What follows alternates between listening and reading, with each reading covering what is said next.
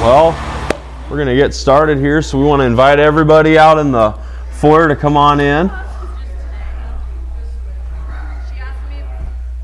It's nice to see everyone out and mingling.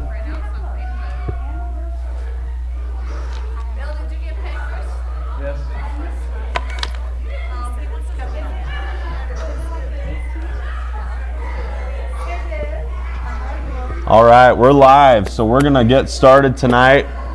Sounds like people are having fun out in the foyer. I suppose all of those refreshments that Junior gets ready, just get everybody excited for Wednesday night. Sugar. That's right. Yeah, so hey, we have a great time on Wednesdays. If you're watching online, you should come a little early. You can get in on the fun. So that's right. We're here at 6:30. April filled me in on all of that tonight. I was at her house, and Jaden calls me. It's 6:32. Time to go. Can I just run to the church because you're not going to get me there by 6:30. Hey, I love that. A teenager who has to run to church because he can't get here fast enough. That's pretty awesome. Well, we've got a great lesson planned for tonight. Just keeping on in our Answers in Genesis curriculum. This is Unit 5, Lesson 44, and tonight, Jacob is finally coming home, and so we're going to have a big homecoming celebration for Jacob tonight at church, and you'll just see some things with this encounter tonight that I think really ring true some points about God's plan for relationships, and I believe this lesson will bless all of us as we study it tonight, just seeing what God's intention for relationships are. We are going to see Jacob interacting in the relationship with his father-in-law. We're going to see him interacting with his brother, his estranged family. And so I just think there are a lot of lessons in this that are definitely practical and applicable for us today. And so I just believe this is going to be a blessing as we study it out tonight. I think everyone's made their way in, and so we're going to go ahead and let's pray to begin our service tonight, and we'll read our lesson focus and get started. So let's just pray. Father, thank you for your word tonight. We just come ready to receive what you have in store for us as we read through Genesis 32 and 33 and study Jacob and his return home, this next stage in his life, this next time and point in history which you had recorded and preserved for us to read and study today. Lord, I just pray that as we look at Jacob's life and we look at your word and we put the context of what we read in the Old Testament and the New Testament together, I thank you that what we end up with is a stronger understanding, a reassured and reaffirmed understanding of what we know about your plans for relationships with people. I thank you, Lord, that we see too how to come back into relationship tonight, and that encourages us for our own lives and the relationships that we have, that as we study this out tonight, as we look at your word, Lord, I pray that your Holy Spirit would just speak to these people's hearts, speak to my heart, Lord, in ways that my words cannot.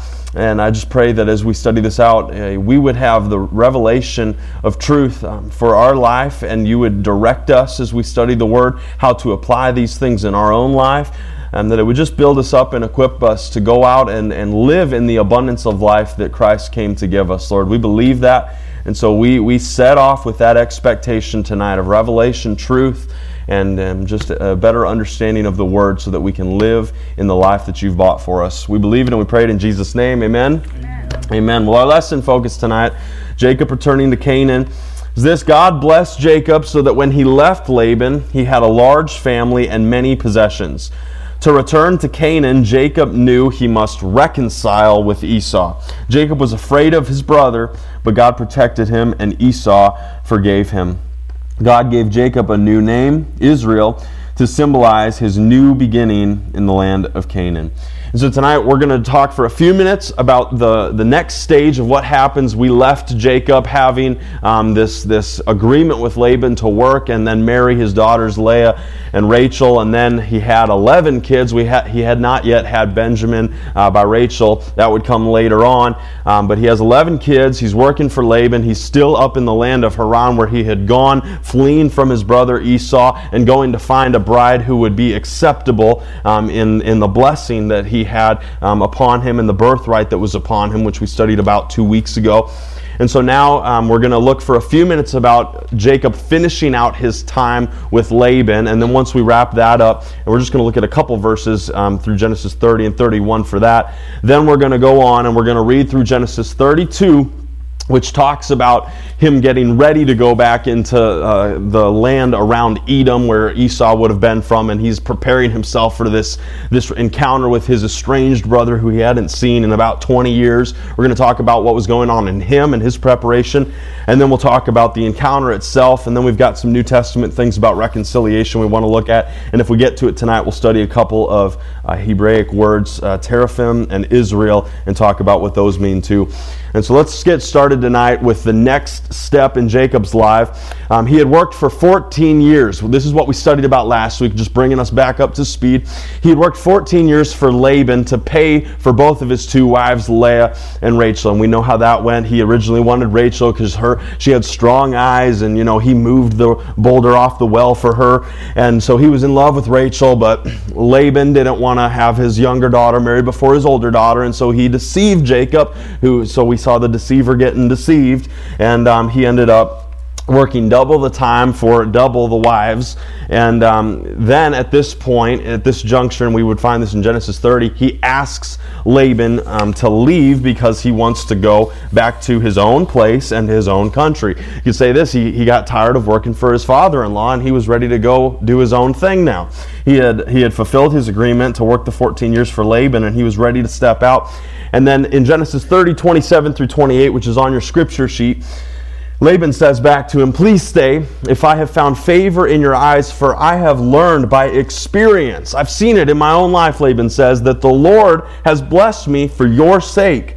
Then he said, "Name me your wages, and I will give it." You see, what Laban experienced during the 14 years of Jacob working for him was such an increase and such a blessing that he noticed that there was a difference. He said, "Jacob, when you started working for me, everything got a whole lot better than it was before." That's what God's favor, that's what God's blessing, that's what God's anointing will do in your life. When God promised Jacob that he would bless him and he would be a blessing to others, well, we've talked about this on Sundays before, about how, you have to be blessed in order to go out and bless. You can't give what you don't have, isn't that right? And so if I don't have it working in my life, then I can't go and be a blessing to others. And so part of fulfilling the promise, part of fulfilling the word of God that he had given to Jacob and his father Isaac and his father Abraham was he's got to be blessed so that the nations will in turn be blessed. And God's talked to Jacob about how he would provide for him. We knew that because in his first night of fleeing, he put his head on the rock and he slept because he didn't have anything with him. And so he takes off, and his work is just blessed by God in such a way that Laban, this to me sounds a little bit like begging. Jacob has fulfilled his covenant, he can leave, and Laban's saying, "Please don't leave, I'll give you whatever you want." That's what it says right here in Genesis 30, "Name your wages, and I will give it." And so here Laban is again just trying to make this situation work out for his good, trying to talk Jacob into staying. And so I'm going to summarize what that agreement looked like for you. If you want to read it more in depth, you can read through Genesis 30.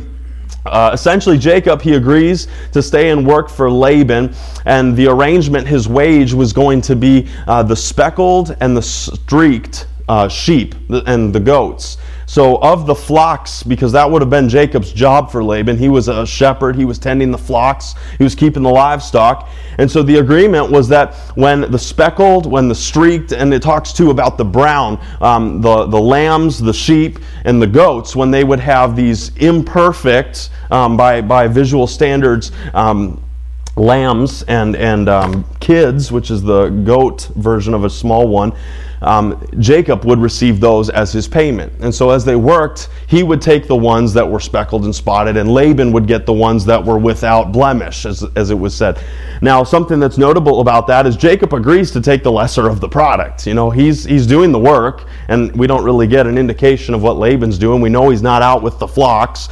But Jacob is doing the work, and he agrees that my wages will just be the lesser of these animals. Well, what happens during that time, Jacob agrees to take these, and as the livestock reproduces, guess which ones were reproduced in abundance? It was the streaked, it was the spotted, it was the brown ones. It was the ones that Jacob was going to get. Those were the ones that multiplied abundantly. And so Jacob was blessed and he was increased. And you know, it was a matter of both of them were increasing, but Jacob, because of the blessing of God, was increasing in such a rapid pace, Laban ended up getting jealous. And so Jacob does this with Laban for 6 years. He works for the flock. So he worked 7 years for Leah, he worked 7 years for Rachel, and then he worked 6 years for a flock. And it's through this time of working that God really, He provides for him. You know, we talked a week ago, or maybe it was a week ago, about how he went into the land with nothing, right? He went in without any possessions. He had to make a quick escape. And yet here he is 20 years later. He's got 2 wives, 11 kids, and he's got a huge flock. Because Laban was well off, and here Jacob is exceeding like the richest man around. And so he's doing very well because of the blessing of God. And so it was because of God's favor and the blessing on Jacob's life that Laban and his sons became jealous. What it is God was keeping His word to Jacob.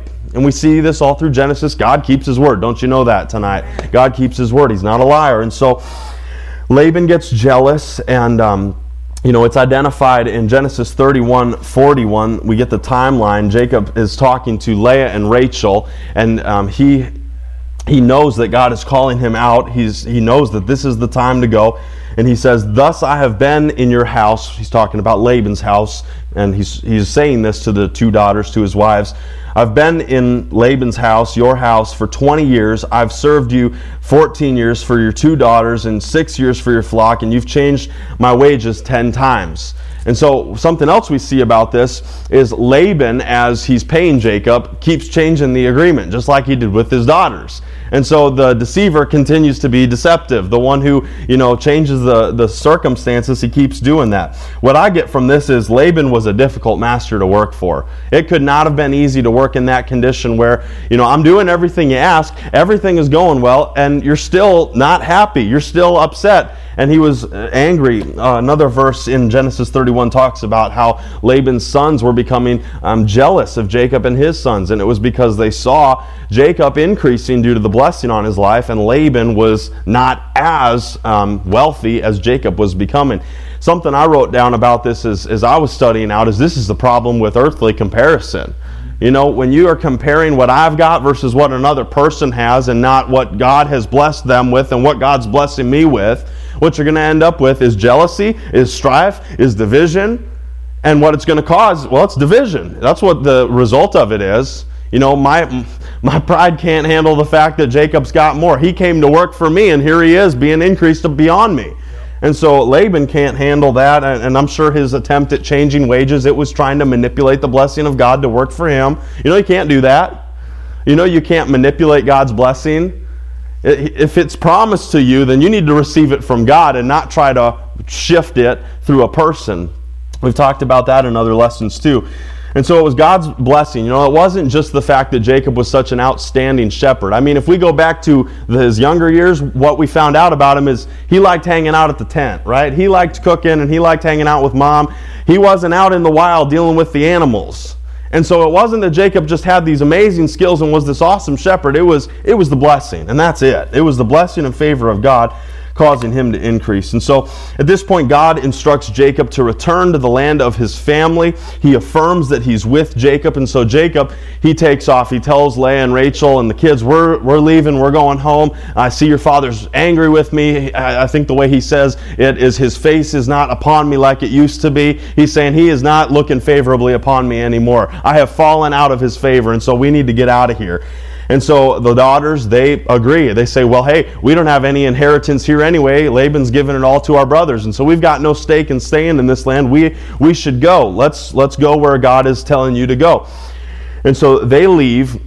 And something that happens in their departure is Rachel steals all of the idols out of Laban's house. And so then Laban, he pursues Jacob after this prompt departure. Now, there were no goodbyes, all right? Jacob was in another spot watching the flocks, and he took off with his stuff. He didn't steal Laban's flock, but he took off without saying anything. He didn't say goodbye. He didn't give him time to line up a replacement. I mean, he just left, and he took the daughters and the grandkids with him. And so he starts heading back to the land of Canaan. Laban pursues him. He finally catches up with him. And what follows is a really contentious encounter. Laban is furious that his idols have been stolen, and he accuses Jacob of taking them. Jacob doesn't have any idea what's going on because he didn't take them. Rachel did.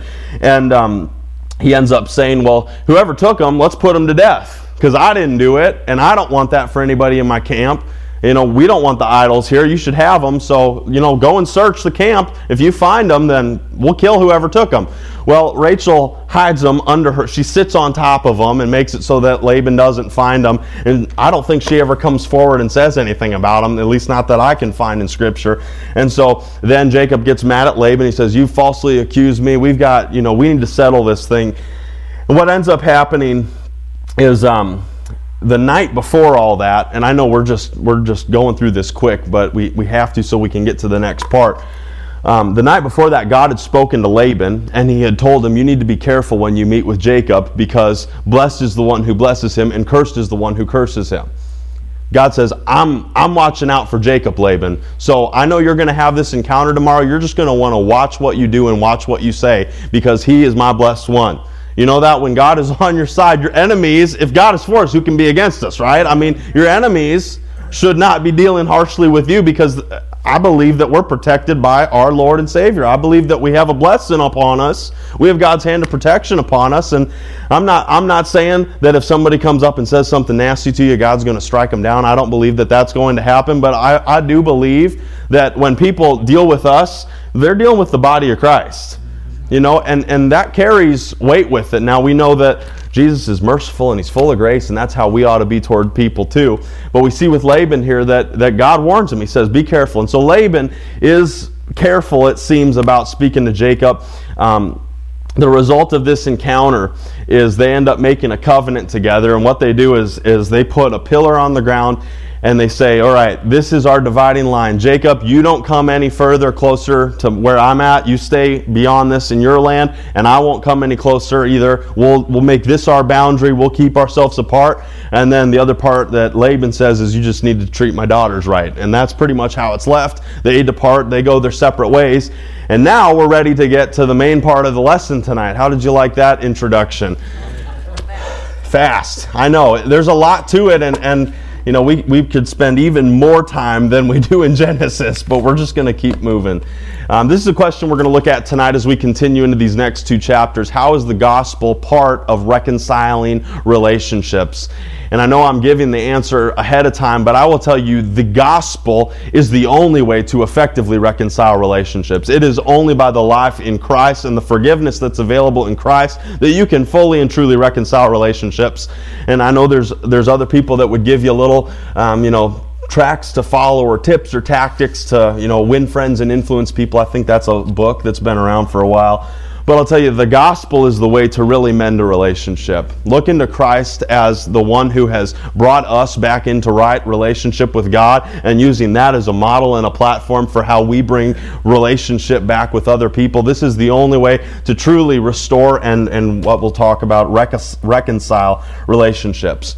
So we're going to pick up in Genesis 32. Laban and Jacob have just departed ways. They're good enough. Jacob is done working for him. He's moving on with his flocks and his possessions. He's been increased greatly, and now he's heading into the land of Canaan. He's making his return home. Genesis 32 says, Jacob went on his way, and the angels of God met him. When Jacob saw them, he said, this is God's camp. So he called that place Mahanaim. Verse 3, and Jacob sent messengers before him to Esau his brother in the land of Seir, the country of Edom, instructing them, thus you shall say to my lord Esau, thus says your servant Jacob, I have sojourned with Laban and stayed until now. 20 years, just so we reinforce that. He's been gone 20 years, and he's telling his brother, or he's sending a servant to go tell his brother, I've been gone serving Laban, and now I'm coming back. I have oxen, donkeys, flocks, male servants and female servants. I have sent to tell my Lord in order that I may find favor in your sight. So he's saying, I've worked with Laban, I've increased, I've got all these possessions, I'm coming back, and I want to know that we're on good terms before I get there. And so the messengers, they go and tell Esau all of this stuff. They say, he's been with Laban for the last 20 years, he's coming now, he's got all this stuff. He wants to find favor. He wants to be on good terms with you. And the messengers come back saying, we met your brother Esau, and he's coming to meet you, and there are 400 men with him. That sounds like a bad thing to Jacob. He was greatly afraid and distressed, so you know he didn't take that news very well. He divided the people who were with him and the flocks and herds and camels into 2 camps. And this was his thinking. If Esau comes to one camp and attacks it, then the camp that's left will escape. He's making his escape plan. He's figuring out, okay, how can I make sure some of my stuff survives my brother's attack? So he is fully expecting the worst possible scenario. He is believing Esau is coming to scorch earth and just take him out. He's still mad. That was how he was left. If you remember, the last message he got from Esau was, I'm going to murder you for stealing my birthright. I'm going to murder you for taking that blessing from our father Isaac. And so he's still got this picture of angry Esau in his mind. 20 years can change somebody, but he's expecting Esau to still be holding this grudge. Jacob says, O God of my father Abraham, and God of my father Isaac. So he is in the worst fear of his life. He's greatly distressed. And what does he do? He prays. See, this is the right response from Jacob. He prays. He says, O Lord, who said to me, return to your country and to your kindred, your family, that I may do you good. Look at how he starts his prayer. He says, God, you told me to come back to my country. He's reminding God of his word. And he said too that, God, you said you were going to do good to me in my life. And so I'm just reminding you of what your promise to me was. That's not a bad way to pray. Did you know that? To pray, God, this is what you said, and so I'm just taking you at your word and trusting you to do what you said you were going to do. That's an effective way to pray. I'm not worthy of the least of all the deeds of steadfast love and all the faithfulness that you've shown to your servant. That's not a bad thing to pray either. God, you've been faithful to me. You have loved me. You have provided for me. You have been good to me. He's acknowledging the goodness of God. And so number one, he's saying, and I believe he's confessing it probably to just reaffirm himself and stir his own faith up, but he's praying, God, this is what you said. This is what I know about you. I know that you're faithful. I know that you're capable. I know that you're good and loving. You're steadfast. You're not changing. You're not moving. I know you're going to do what you said you were going to do. So he says, God, this is what you said. I know you're going to do it. For with only my staff I've crossed this Jordan. He says, you've done it for me already. I came with nothing, and yet here I am. 2 wives, 11 kids, flocks, oxen, donkey, all the stuff. You've done it already, God. And now I've become 2 camps. Please deliver me from the hand of my brother, from the hand of Esau, for I fear him that he may come and attack me, the mothers with the children. And so he says, God, this is your word. This is who you are. This is what you've done for me. And this is what I believe I need to have happen so I can keep living in the promise right now. So please deliver me from my brother. Don't let him kill me. Don't let him destroy our camps. He said, but you said, I will surely do you good and make your offspring as the sand of the sea, which cannot be numbered for a multitude. He's going back to the word. He's going back to the promise of God. If you're in doubt about what to pray, pray the word. Pray God's word. Tell God, hey, this is what you said to me. I believe it's true. I know you're of good character. I know you'll do what you said you'll do. I know you've done it in my life already. This is how I've seen you move. And so, God, I trust you, and I believe that you will be faithful. So he stayed there that night. And from what he had with him, he took a present for his brother Esau. Now, I'll just tell you this. I don't know if Jacob got this in prayer. Sometimes when you're praying, you'll get direction to take an action, and I don't know if this was something that God directed him to do. We don't get it. It doesn't say it explicitly that he did or did not. I believe it's possible that he could have been moved while he was praying. You know what? I ought to send Esau some gifts to butter him up before I get to see him. I should do something to find favor in his sight. I don't know if that's the case, or I don't know if he got out of prayer and he just went right back to being afraid and he started thinking, what can I do? What can I do? I don't know the answer to that. It could have been either. Either way, what he does is he takes, these are staggering numbers, 200 female goats. That's a lot of goats. And 20 male goats. 200 ewes and 20 rams. Those are sheep. 30 milking camels and their calves. Milking camels, yum. 40 cows and 10 bulls, 20 female donkeys and 10 male donkeys. That's a lot of livestock. These he handed over to his servants, every drove by itself, and said to his servants, pass on ahead of me and put space between drove and drove. And so he spreads all these gifts out and he says, you're going to go one at a time, He instructed the first, when Esau my brother meets you and asks you, to whom do you belong? Where are you going? And to whose are these ahead of you? You shall say, they belong to your servant Jacob. They are a present to send to my lord Esau, and moreover, he's behind us. He likewise instructed the second and third, and to all who followed the droves, you shall say the same thing to Esau when you find him. He shall say, moreover, your servant Jacob is behind us. For he thought, I may appease him with the present that goes ahead of me, and afterward I shall see his face. Perhaps he will accept me. And so Jacob is hoping that by sending these droves, one after another, 200 of the first one, and then the next, and the next, and the next, he says, servant, tell him, your servant Jacob. He's humbling himself right now. This is the guy who's got the blessing and the birthright of that family line, and he's saying, your servant Jacob. In fact, the word of God about his life, what was spoken at the time of his birth, was that the older would serve the younger. And so what he's doing right now is humbling himself with hopes that he'll appease Esau. He's saying, I'm coming humbly. Esau, I want you to know that I am here to find favor in your sight. I'm here to just be on good terms, and so I hope you'll accept me as I humbly come. And then he gives him these gifts. So the present passed on ahead of him. He himself stayed that night in the camp. The same night he arose and took his 2 wives, his 2 female servants, and his 11 children, and crossed the ford of Jabbok. And he took them and sent them across the stream and everything else he had. And Jacob was left alone, and a man wrestled with him until the breaking of the day. When the man saw that he did not prevail against Jacob, he touched his hip socket, and Jacob's hip was put out of joint as he wrestled with him. Then he said, let me go, for the day has broken. But Jacob said, I will not let you go unless you bless me. See, here's Jacob after a blessing again. It's what he does. He wants the blessing. And he said to him, what's your name? And he said, Jacob. Then he said, your name shall no longer be called Jacob, but Israel, for you have striven with God and with men, and you have prevailed. Then Jacob asked him, please tell me your name. But he said, why is it that you ask my name? And there he blessed him.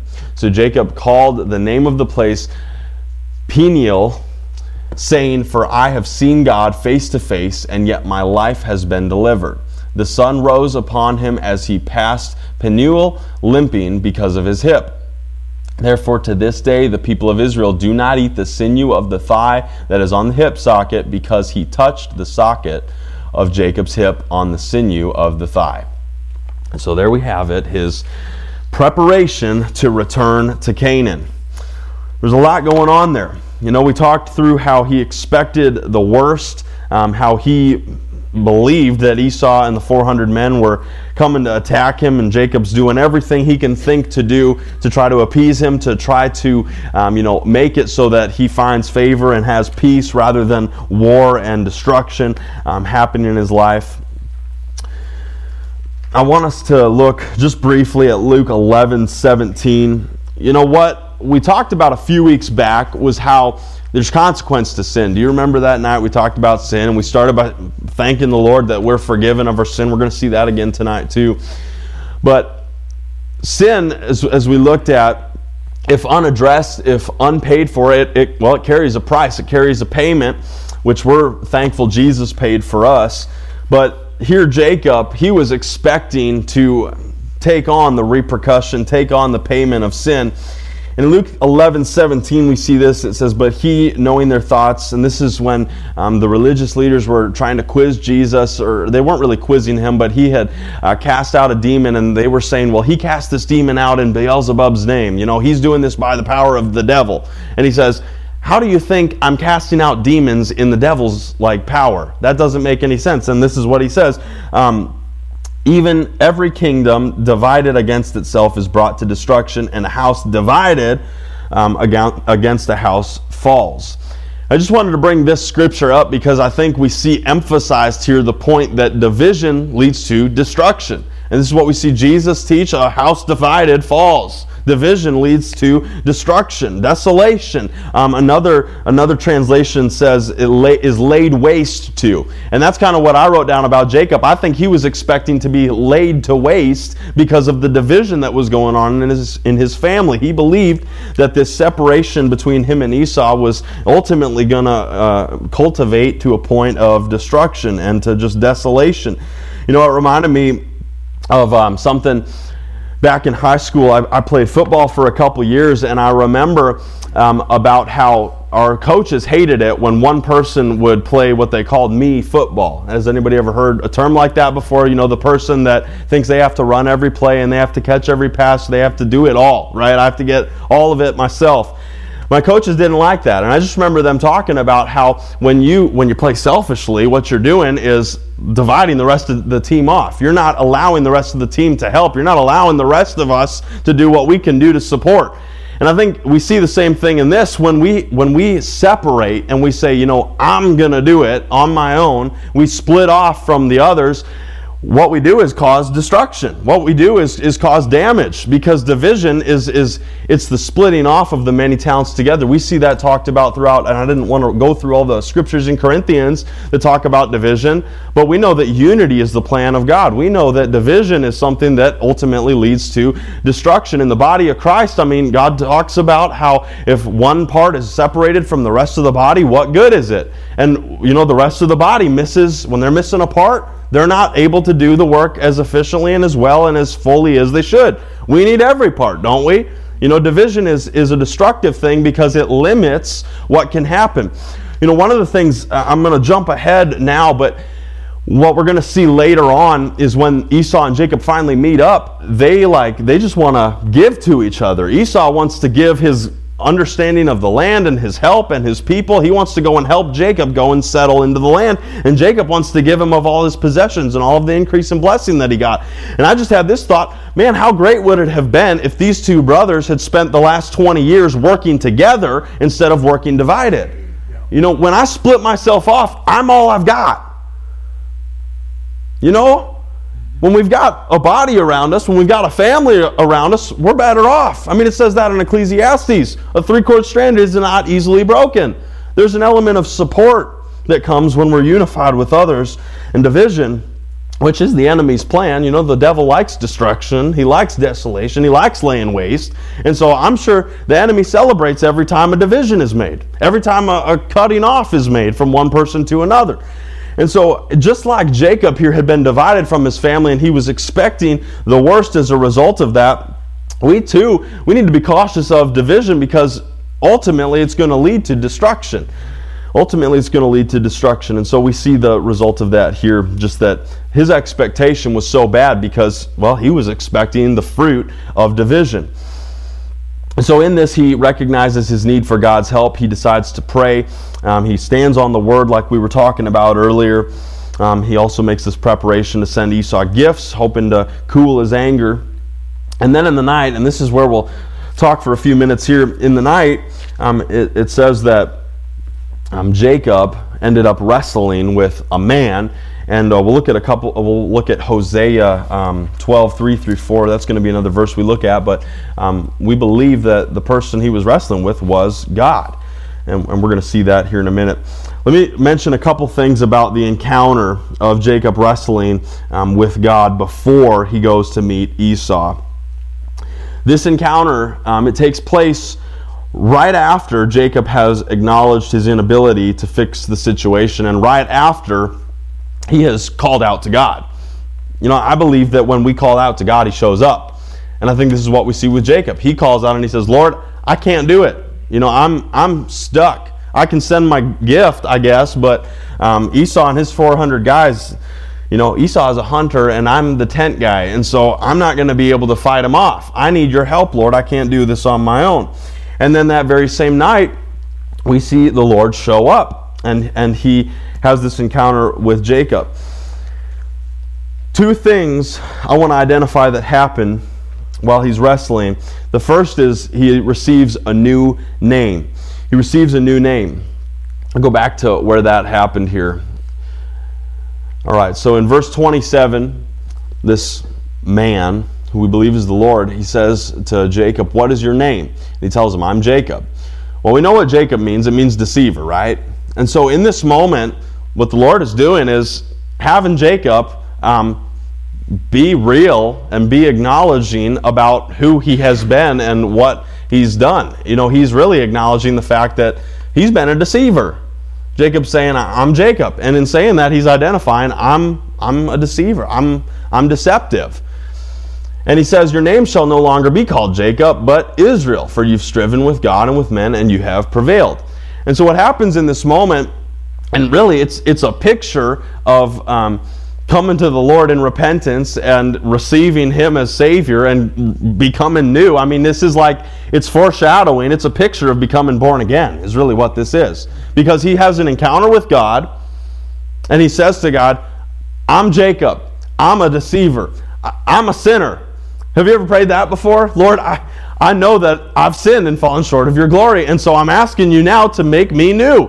You're my Lord. You're my Savior. I need you. I need your blessing, not my own work. I'm going to stop trying to sin my way into life. I'm going to stop trying to sin my way into heaven. I want to be made something else." So he says, I'm Jacob. And he says, "No, you're not anymore. I'm going to call you Israel, for you've striven with God and with men, and you've prevailed." And so he gets a new identity.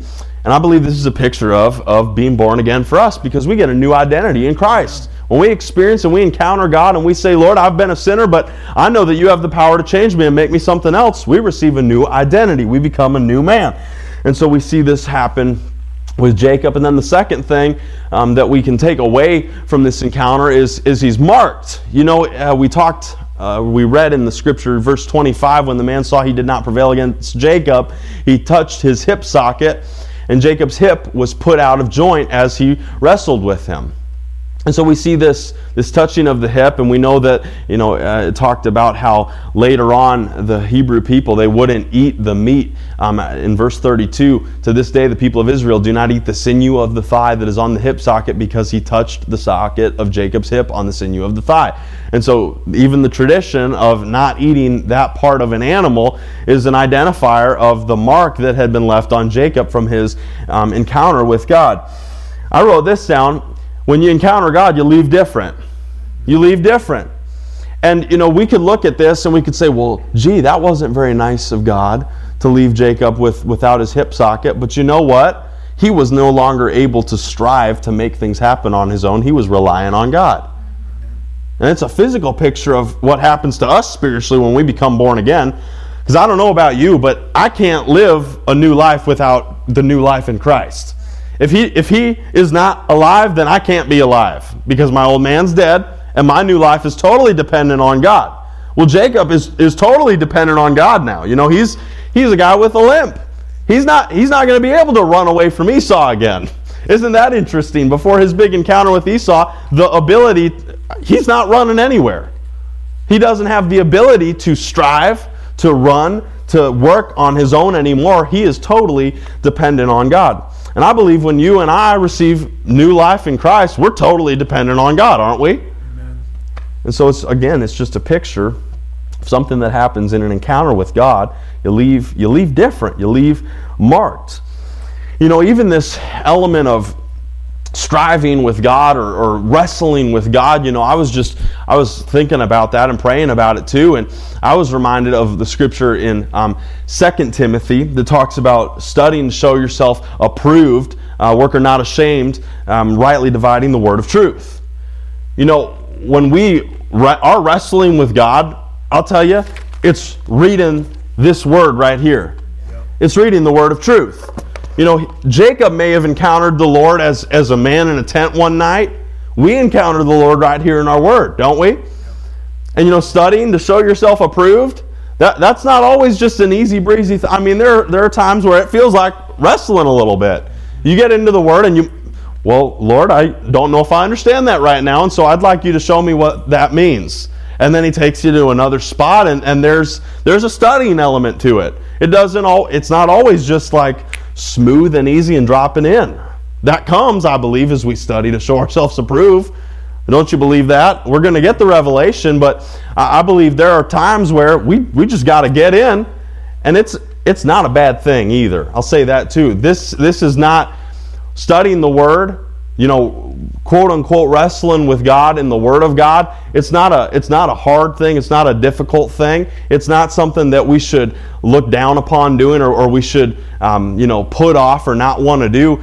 This is where we encounter Him. This is where we're going to have that marking happen. I tell you, for me still, when I get into the Word and I see something new, I leave different. I leave changed. I leave more reliant on God than I went in with. Happens to me every time. I read the Bible, I see something new, and it changes something about me. I'll tell you what it does. It brings part of me alive. A part of me that life was available for, but I hadn't seen it yet. And once I get it, it changes an element, and I leave different than I came. And so I believe that even in this, as Jacob leaves marked and with a new name, I believe it's a picture for us about being born again and leaving different than we came. One other scripture about this encounter of wrestling with the man in Hosea 12, verse 3 through 4, talking about Jacob. It says, he took his brother by the heel in the womb, and in his strength he struggled with God. Yes, he struggled with the angel, which we talked about before, that the angel at times, that's referring to Jesus in the Old Testament, and prevailed. He wept and sought favor from him and found him in Bethel. And there he spoke to us. So that's just another scripture that's identifying what happened. It's a confirmation of what we've said and read so far. And once again, what we see Jacob doing in this encounter with God is he's seeking God's favor. He's seeking God's blessing. He's seeking for the promise of God to happen in his life. And I believe that's something we ought to have too. We ought to be...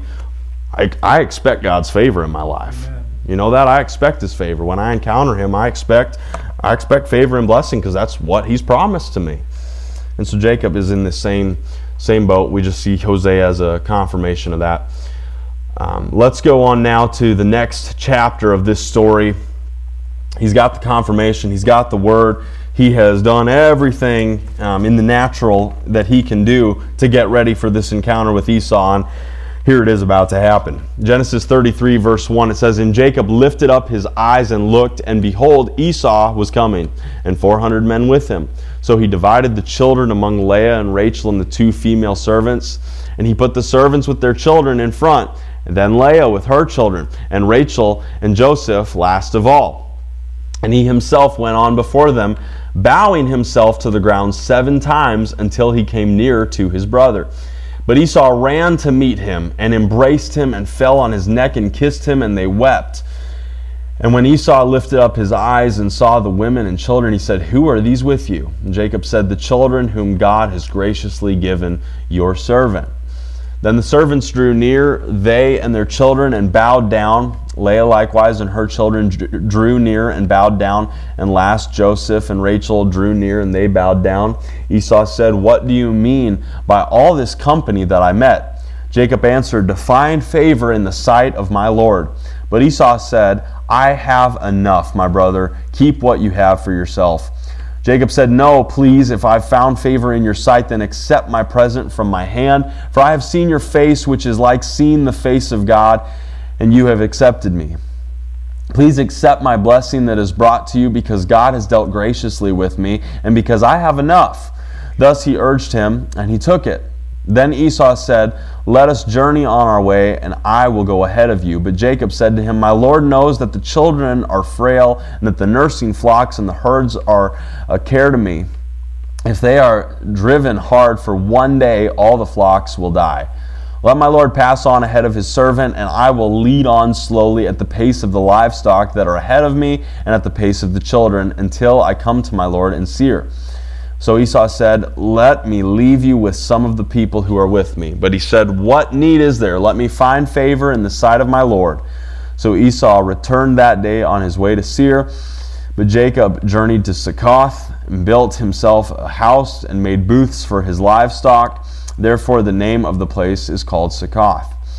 And Jacob came safely to the city of Shechem, which is in the land of Canaan, on his way from Padan Aram, and he camped before the city. And from the sons of Hamor, Shechem's father, he bought for 100 pieces of money the piece of land on which he pitched his tent.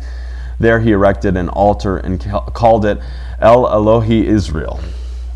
So there we have it. He's back in the land. Jacob has returned to Canaan. So what we see in this encounter after his night of wrestling with the Lord, after leaving marked, after just having done everything he could do, we see him approach Esau with humility. We talked about how he sent those gifts, and he bowed 7 times as he approached. It kind of gives you a picture of how this was going. He sees Esau coming in the distance with all of his men, and as he gets closer and closer, he's bowing down as an act of humility, just desiring to find favor in the sight of his brother.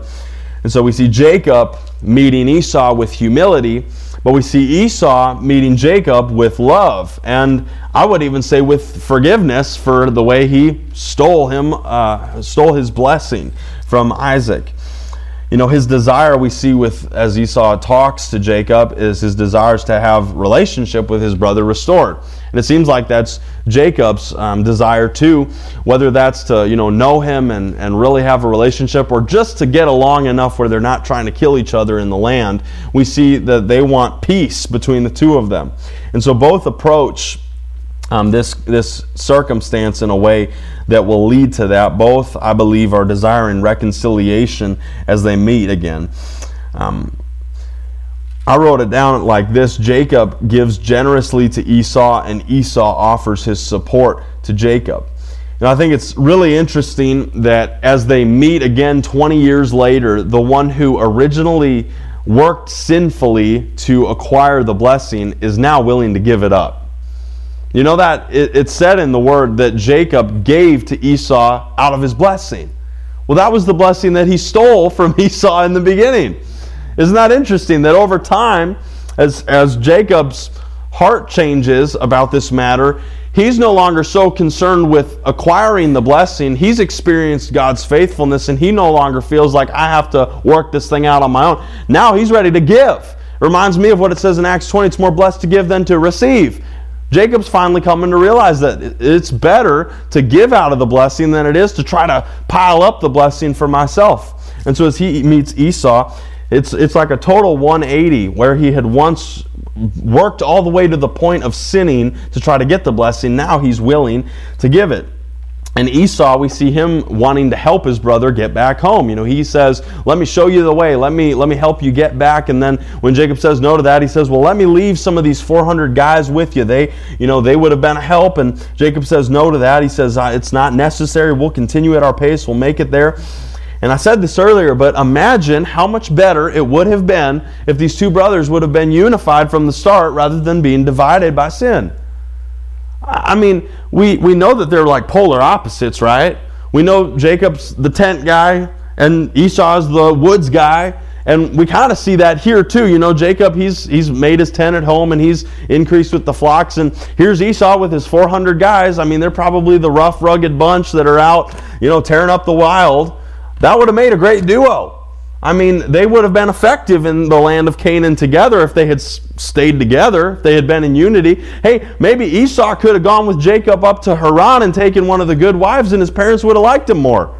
I mean, there are all kinds of things that could have been much better for both of them if they hadn't spent the 20 years divided. And so I say all that to get to the point of reconciliation.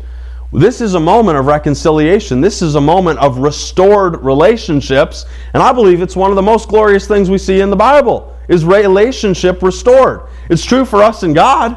I mean, that is the best thing to ever happen to me, is the fact that I've got a restored relationship with God. But I believe His plan for people is to have restored relationships too. And here's a question I wrote down that I've been considering, and I'll offer it to you to consider too. What would be better if you were cooperating rather than competing? We were talking about Esau and Jacob. They could have teamed up and made a great duo in the land of Canaan. They could have been a great team if there was unity instead of division. What in your life would be better if instead of competing with someone, you decided to start cooperating with them? If instead of letting that thing that you've got between you, that thing, I'm trying to get it so that they can't have it, if that thing wasn't there and you guys could just cooperate together, would it be better?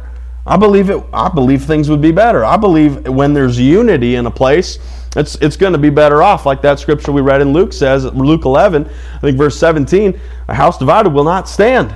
It's going to cause destruction. I mean, division is never going to lead to life.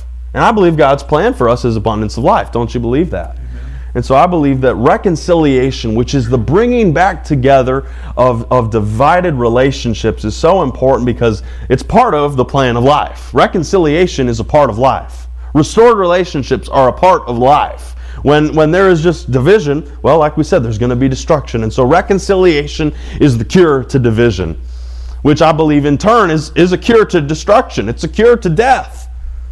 You know, reconciliation, restoring relationships, that is a cure to destructive things in life. Reconciliation is God's plan. Acts 2 verse 38. Acts 2 verse 38, talking about forgiveness, which is an element of reconciliation. We're going to kind of get a full picture here of what reconciliation looks like in Acts 2 verse 38. Peter said to them, "Repent and let every one of you be baptized in the name of Jesus Christ for the remission of sins." I can also say for the forgiveness of sins, "and you shall receive the gift of the Holy Spirit." This is a summary of being reconciled to God. This is a summary of having our relationship with God restored. Repentance is the first thing we see. Peter said to them, "Repent and let every one of you be baptized in the name of Jesus Christ." That baptism is a change. That's being born again. That is letting the old thing pass away and letting the new thing come. And so the first thing is identifying that what happened was bad. And so we need to bury that thing and start something new. This is I'll tell you, this is like the first step to reconciliation. Identifying what went wrong, addressing it, and burying it. That's the only way you're going to have it restored. If you sweep it under the rug and never talk about it again, it's always going to be there. It doesn't go away on its own. I mean, we even see it with Jacob and Esau. I mean, they come together and Jacob is saying, "Let me give you some of the blessing back. I know what happened was wrong." And we might not have the word by word of, "Esau, I did you wrong 20 years ago. I shouldn't have done that to you, brother." I mean, we don't get that. But can you see in this moment that Esau, he's already forgiven Jacob because he's not coming to kill him. He's coming to reconcile the relationship. So forgiveness is present. And we know that Jacob realizes it was wrong and he's offering peace to Esau, trying to come in favor. That's why he says he came humbly. He came as your servant. He identified himself over and over and over again as your servant. He's identifying, I did something wrong, and so I want us to make this right together. So the first thing, and it's true of this encounter, it's true of us with God, repent, identify what was wrong. Call it what it was. That was sinful. That was wrong. That was not a good way for me to behave towards you. I apologize for it. And so I want to put that away. I don't want that to be who we are anymore. I don't want that to be something that stands between us. I'm burying the old, and I'm coming alive in the new, just like we do in Christ. Be baptized in the name of Jesus Christ for the forgiveness of your sins. Forgiveness has to be available, and that's kind of the third part of this, is forgiveness is absolutely essential to reconciliation too. If there's not a newness to be offered, then we're dead. Yep. I can say, I did wrong, I shouldn't have done that, I'm sorry, I recognize we need to put that away. Forgiveness is the new part. And if there's no forgiveness, which is on the part of the person who's been offended or done wrong to, if that forgiveness isn't available, aren't you glad Christ forgave us so that we can come into newness of life with Him? Yeah.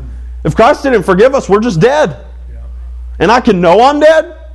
I'd stay dead. I don't have anywhere else to go. And that'd be a terrible thing, wouldn't it? I mean, what an awful place to be stuck, to know that it's dead and identify it and it's right there and I'm trying to put it in the grave and keep it shut, but I'm just stuck here with the dead thing because we can't get past it. There's no newness available. Christ offered us newness of life. That's in forgiveness. If there wasn't forgiveness and the remission of sins, well, we'd just still be stuck dead. And then he says, you shall receive the gift of the Holy Spirit. Praise the Lord. That's part of that newness of, well, it is the newness of life. It's the power that raised Jesus from the dead. It's the power that raises us up in life. And so praise God that we get the gift of the Holy Spirit. I don't know if I have a parallel to tie into that with a relationship. I'll just tell you, when you repent and you put the old thing away and you come into forgiveness, you're going to experience a new life. And maybe that's our parallel with what the Holy Spirit does in us. That is going to be a new life for you to live. And I believe this too, for born-again believers, we have the power of the Holy Spirit to walk out newness of life. And so if our flesh is having a hard time with it, praise the Lord, we don't have to live all in the flesh. We get to live in the Spirit. Amen? We're not stuck to flesh only. We get to live in the things of the Spirit. One more verse about forgiveness is Ephesians 4, verse 32. It says, and be kind to one another, tender-hearted, forgiving one another, even as God in Christ forgave you. Praise the Lord, He forgave us. We're instructed here to forgive one another. We're supposed to offer forgiveness. And there's, you could probably count them. There's a lot of other scriptures that talk about forgiveness. There are a lot of other scriptures that talk about forgiveness. But I wanted to identify this one because it shows us a parallel here. It's out of the fact that I've been forgiven in Christ that I can forgive anybody of anything. Because I haven't had to go die on a cross. Amen. And Jesus did that for you and me, and yet He still forgave us anyway. Yeah. My sin put Him on a cross, and He forgave me for that. You know, I've done things, I've been hurt by people, I've been upset by people, I've been angered with people, I've had people do all kinds of things. Anybody else? Can I get an amen on that one? But I'll tell you what, I have never been put on a cross. I've never been lashed by the Roman army. I have never had to take and bear the weight of the world and all the sins that anybody would ever commit. I haven't had to do that. And yet Christ forgave us. So if He can do that, and I'm with Him, then I can forgive the thing you did. Amen. I can forgive that. Because He forgave it. Amen? And if He's forgiven it, well then I got to forgive it. Because I'm with Him. And my identity's in Him. And if I believe I'm with Christ, then I'm going to forgive what Christ has forgiven. And Christ has forgiven those of us who have claimed Him as our Lord and Savior. So praise the Lord. We've got forgiveness, and it makes us able to forgive. I don't want to spend much time at all on it, but I'll also tell you Ephesians 4 verse 32 is pretty great because it tells us just a couple things about what forgiveness looks like. Forgiveness says, be kind to one another, tender-hearted, forgiving one another. Isn't it interesting that kindness and tender-heartedness are linked to forgiveness? And so forgiveness doesn't look like holding a grudge and beating you over the head with what you did every time I get mad at you again, or I'm going to use this as a weapon to get what I want every time I want it. Forgiveness is tender-hearted, it's kind, and we know what those are like, don't we? We know what it's like to be compassionate towards someone, to care for them, to have their best interest at heart, to be kind, to offer something that's helpful and useful and good. This is what forgiveness is like. And we can look at Christ. Look what He's done for us. Aren't you glad Christ doesn't bring up my sin every time I miss it? Oh, Isaac, I would forgive you. But you know, that's the third time this month. No, He doesn't do that. He's kind. He's tender-hearted. He is loving, isn't He? And so out of the forgiveness we have, we are able to forgive. And not just able to. I wrote this down, and I think it's in your notes. I have a desire to forgive.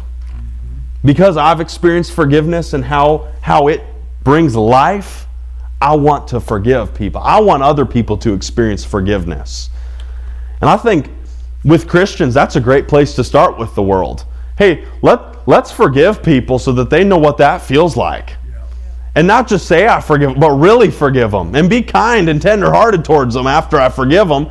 That way they know, hey, these people that talk about Jesus, they're kind of different. When I do something wrong towards them, they're like nice to me. They're kind towards me. What's that about? Don't they know that I don't like them? Well, that's okay. I forgive you for that. I understand. You're just blind and lost. Maybe don't say that though. Forgiveness isn't meant to be earned. It ought to be the goal for everyone who desires life. We should desire forgiveness. We should desire this reconciliation. I do. I want reconciliation in my relationship with God. I want reconciliation in relationships with people because That's what leads to life, whereas division, as we said earlier, I know I said it before, I've said it enough times, it leads to destruction. Division leads to destruction. Reconciliation leads to life. And so I don't think I have time to get into it tonight, but something that goes along with this reconciliation, this restoration, this renewed relationship is a transition from strife and fear to peace and forgiveness. You can read Romans 12, 14 through 21. It talks a little bit about that, about how we ought to be living in right relationships with people. I believe it's God's plan for us to get transitioned from a place of strife and fear to a place of peace and forgiveness, which is a place of reconciliation where we've been made right on terms with other people. This transition to get away from strife and fear and get to peace and forgiveness, that requires reconciliation. And I'm kind of throwing another thing out at you here, but reconciliation is a work of love. Reconciliation is a work of wanting what is really good for both of us, but what's good for you. I want you to be made right again. I want this relationship restored again. That's a loving thing. That is a loving thing. And I know that when we love someone enough to reconcile a relationship, it's going to get rid of fear. Because it says in 1 John 4 that perfect love casts out fear. And so if love is at the center of reconciliation, then what's going to happen is I'm not going to be afraid anymore, and I'm not going to try to strive to work and make it work for myself anymore. We see that with Jacob. When reconciliation happens, you know what? He's not afraid anymore. He's walking into Edom probably more confident, probably a lot happier, probably a lot lighter. The weight's been lifted. He's right with Esau, and so he's not worried about being killed. This love that he's experienced because of reconciliation has cast out fear. And it's stopped him from striving. He didn't keep, after he encouraged Esau to take the gifts, I don't think he continued for years like paying Esau a payment to keep him safe. He wasn't trying to work this peace out for himself. A right relationship is going to result in peace. And I believe that is a good thing. I believe peace is part of the life that we have in Christ, and I believe it's part of His plan for our relationships with people. We don't have time to get into it tonight. The two words we have for you there, teraphim and Israel. Teraphim, that's referring to the household idols or the images or gods that, false gods that were worshipped, what Rachel stole out of Laban's house. Point there, just to summarize it up, she took them because she was afraid that they had power.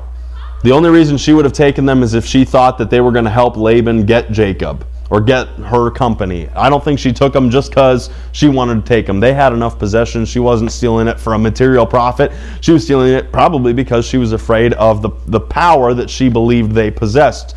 What she would come to know in Jacob's house was there wasn't any room for false gods because they were serving the living God. And they were serving a God of power. They were serving a protector and a provider in the one true God. And so that's just a little bit on that. And then we talked a lot tonight about getting a new name, about us being born again, experiencing God, how we leave changed, how we leave alive, how we leave not striving anymore, trading, striving for God's blessing. That's something we can take away from the name Israel. It means contending with God, and was going to just expound about that, about surrendering to God, about experiencing God, about being changed by God. These are the kinds of things we can take away from that word.